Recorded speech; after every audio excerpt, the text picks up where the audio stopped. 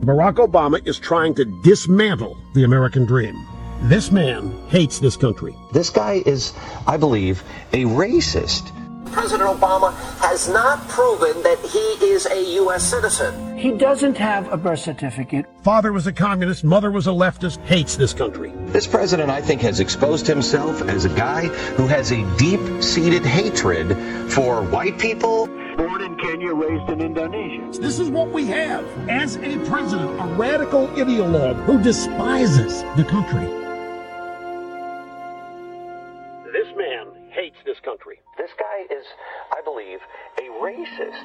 President Obama has not proven that he is a U.S. citizen. Obama is the most hateful man who has ever plagued the White House. He hates the founding fathers. He hates everything that we stand for in this country.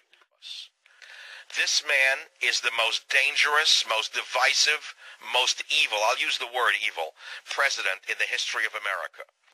Obama is...